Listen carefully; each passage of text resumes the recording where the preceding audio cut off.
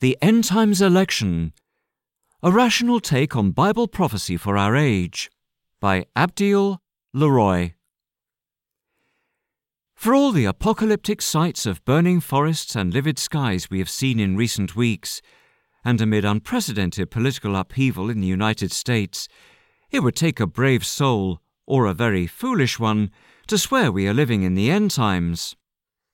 If we are to glean prophetic insight from the Bible, let us at least heed its warning that, concerning the salvation that is ready to be revealed in the last time, even angels long to look into these things.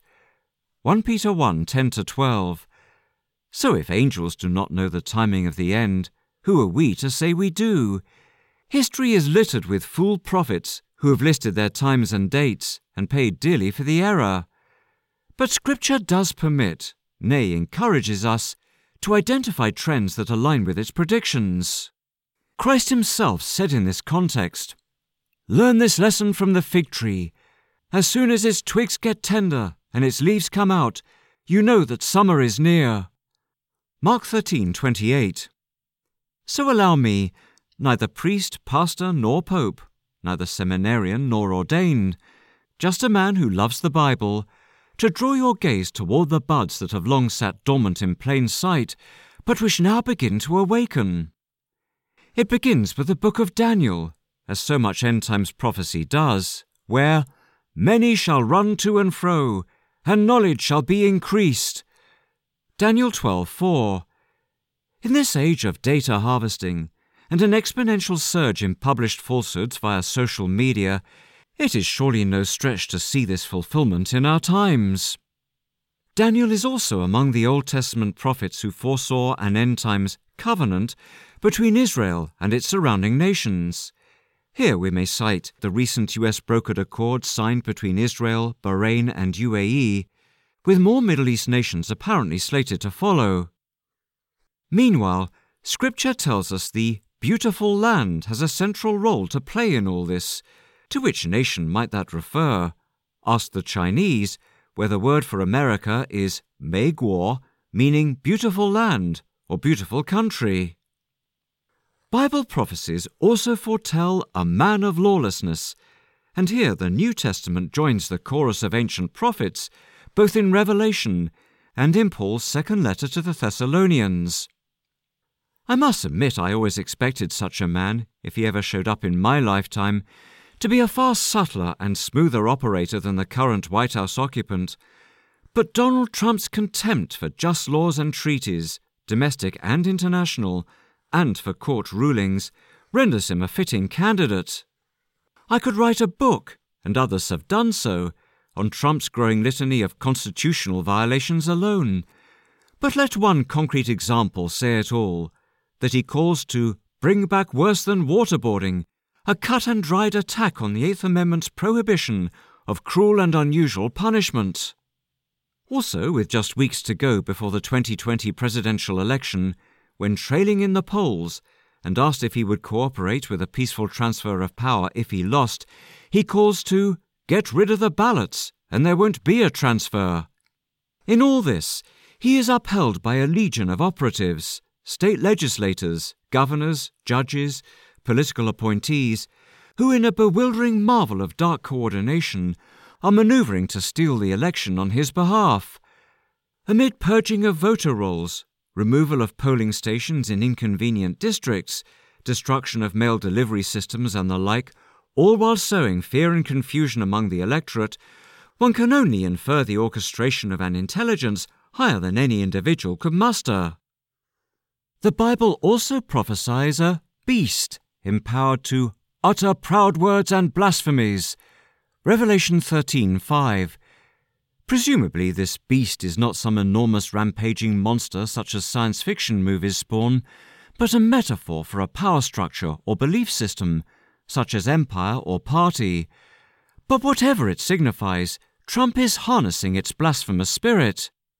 For example, in his first address to the UN General Assembly in 2018, he managed to sandwich his denouncements of other nations and his threats to totally destroy them between an opening call to the Almighty God who made us all and his closing benediction, God bless the nations of the world. God bless the USA. And while juxtaposing righteous declarations with unrighteous threats, he continues to attend prayer breakfasts, to enlist sycophantic religious leaders to lay hands on him, and even brandishes the Bible with churches as his backdrop. How does he get away with it? How is he not drummed out of office with the metaphors of denouncement that Christ coined for the religious leaders and Pharisees of his day? Vipers, whitewashed tombs, hypocrites, and so on. Surely not by his own powers of persuasion, but because it is so decreed in another realm. Trump, by his own definitions, is a man of lawlessness. Whether he is the man of lawlessness remains to be seen, but observation and evidence point in that direction. One piece of the end times puzzle remains to be found, however, and that is the abomination that causes desolation, mentioned in both Daniel and Matthew. Some great act of sacrilege is foreseen.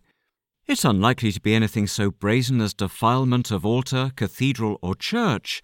On the contrary, these tokens of righteousness will likely be kept intact to maintain the godly facade, but it could refer to some other value or institution, once held sacred amid the crumbling ruins of the American Republic. The ballot box, perhaps. True, it was already much defiled and bent out of shape long before Trump showed up in the political arena, but how much more so now? And, as we have seen, the current White House occupant has already said he will respect no election results that do not favour him. Or could the abomination be some attack on another sacred symbol, such as the Statue of Liberty, our mother of exiles, or rather, the poem at her base?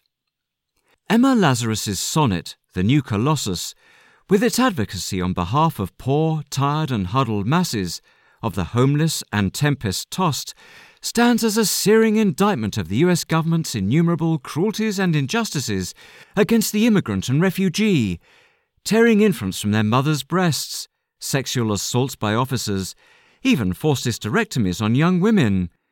Stephen Miller, Trump's leading architect of atrocity in immigration, has already denounced Lazarus's poem.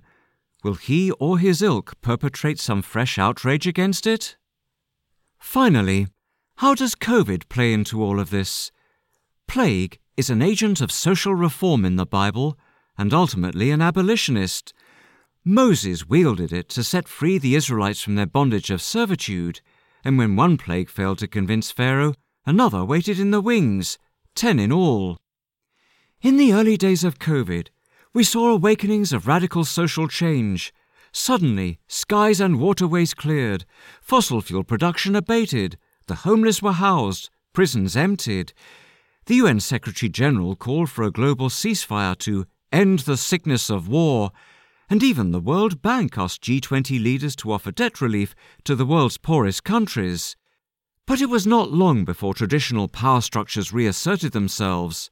Rents were enforced, debts called in, evictions resumed, oil and stock market prices rallied, and the billionaire class enriched itself further at the expense of everybody else.